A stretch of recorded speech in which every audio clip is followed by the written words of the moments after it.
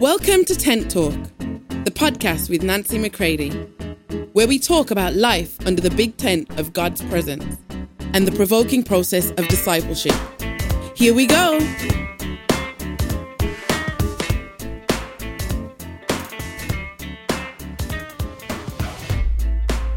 Welcome to Tent Talk. Today's episode, The Vows of Our Youth, is going to begin to expose how maybe the words and the vows that we made when we were younger, that we would never let someone hurt us, we would never be humiliated like that again, those words have wrapped a self-protection around us, which means that the word that the Father has written over your life cannot come to pass until you decide you would rather have His protection than the protection of those old vows made in your youth. Take a listen. I hope it provokes you to go deeper with Him and connect more with me.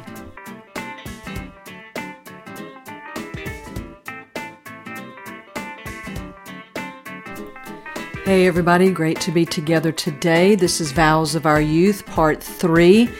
Let me jump right in. I want to talk to you about who is directing your pain. Are you still in charge of your own pain management? That's what the vows of our youth were about. We determined no one would be able to hurt us that way, humiliate us that way, control us that way. No one would be able to take advantage of us, humiliate us, embarrass us. And so I want to suggest to you that all of this about the vows of our youth is still us trying to manage our own pain. My friends, not having pain cannot be the goal of your life. If you're going to be a true, alive son to God, living fully as Christ, my friends, you're going to be really alive, and there will be pain involved. Yet the pain that God is allowed to direct is going to produce, listen to me carefully, pain, my friends, has tremendous instructional value. So, listen up. I very quickly want to tell you 5 rewards of pain. I want you to be able to identify where there are the vows of your youth, but Holy Spirit will need to do that. Holy Spirit will be the one who will begin to literally peel back and show you things that are literally fueling you, controlling you. Now, it wants you to think you're all, large and in charge and you're in control, but you're not. Because anytime you remain independent from God and still in unresolved conflicts and bitterness and pain that you are in charge of, my friends, you're not really in charge because other things are driving you. But God wants to be the one who leads you, and I know that He will tend to you if you decide to finally break towards Him and go to Him. But I want you to know that there are 5 rewards of pain. I don't want you to constantly avoid pain because then you will avoid living. Therefore, you will not abide. You will avoid. And I want you to give up avoiding, and I want you to choose to abide. Number 1, reward of pain. Pain forces you to look to God and to His Word for answers. That you begin to ask the questions, that you begin to let out the cry that is inside of you, and you let it out to God.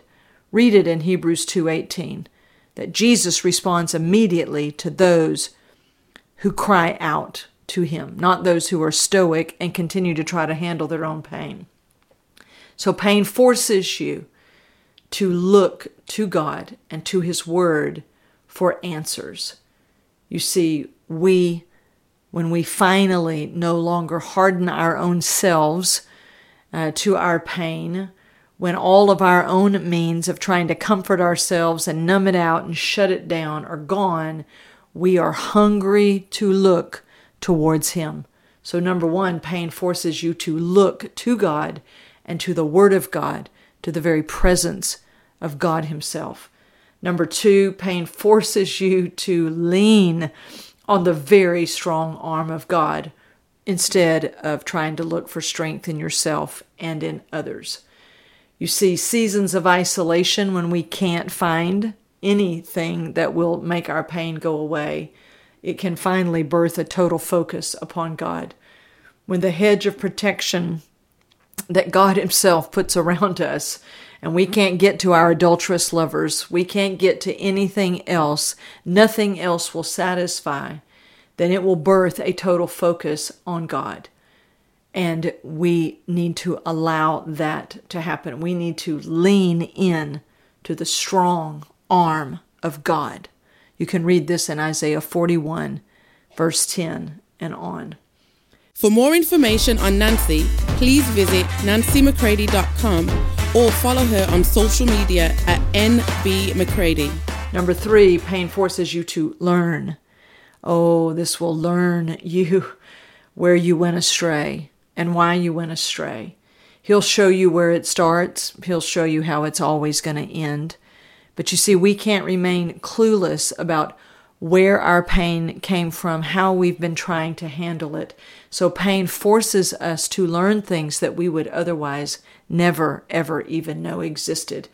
And it would keep us from ever truly knowing Him. Let your pain finally be directed by God, and let it lead you directly to Him. So number 1 was pain forces you to look. Number 2, pain forces you to lean. Number 3, pain forces you to learn.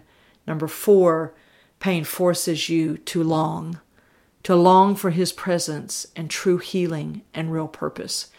You see, this will cure you of all your pretense and your shallowness. Pain forces you to finally be in touch with what you are truly longing for, which is the perfect person, the strong one who will do right by you. My friends, that is God Himself, God the Father, God the Son, and God the Holy Spirit. So pain forces you to finally get in touch with your truest longings.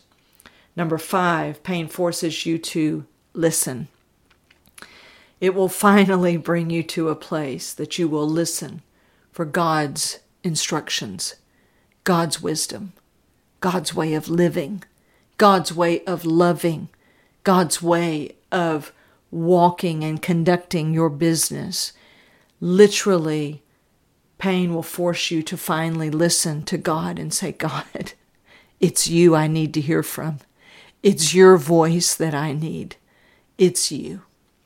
You see, in the vows of our youth, we decided we would take care of things. Nobody was doing right by us. Nobody would protect us. That being, needy, wanting things from people just opened us up to more and more rejection. Listen to me, my friends. You are not rejected by God. You have been made fully acceptable to Him in Christ. This is huge. There is no rejection. There is no shame. There is no disappointment when you go to God. Now, your flesh will always perceive that God is, but my friends, flesh can never perceive God correctly. That is why the only answer for it is the cross and the full power of the death of Jesus to crucify flesh, so that you, who you are in the Spirit, the only one who can truly respond to God, can believe God by the very faith of Jesus that you've received in spirit. You can see Him clearly. And trust me, when you see Him by the faith of Jesus, you will know He's the one that you need. He's the one you've been longing for all of your life. He's the one you were made for. Drop every single vow. As Holy Spirit reveals one to you, break it, drop it, and determine, I don't need my flesh to guard me any longer. Holy Spirit, I turn to you and ask you to be the guard of my life. Oh, I pray you will do this today, and that you will continuously seek Him out, and that you will learn these, maybe they may seem strange to you today, but that you will learn these rewards of allowing yourself in His presence and with His full attention and His full and fresh supply, that you will allow yourself slowly but surely to feel the pain that you've been trying to shut down all this time, that keeps you in cycles of sin and frustration, people-pleasing, all manner of things, and finally break from it. No more intercourse, no more oneness with all of that flesh and sin, but break towards Him in deep, abiding oneness, even though it requires you to face pain. My friends, don't make having no pain your goal. Make having Him your goal, because you'll be denied nothing if you choose Him. And really what my real heart is He won't be denied you any longer, and He will get what He wants, which is you, in deep, abiding oneness with Him. So let's no longer live in the vows of our youth, rejecting others before they reject us, rejecting God because we believe somehow, some horrible, wretched lie that He has rejected us. My friends, He rejected the old creation in Adam, but He has fully done everything to bring the real you that He made in Christ to Himself.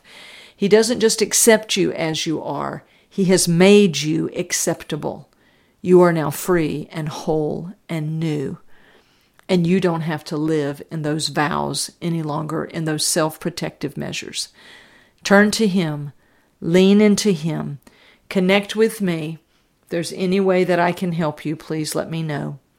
I'm so glad that we were together today here on Tent Talk. I love you all. Until next time. If you'd like information on how to book Nancy McCready for an event or speaking engagement, visit nancymccready.com.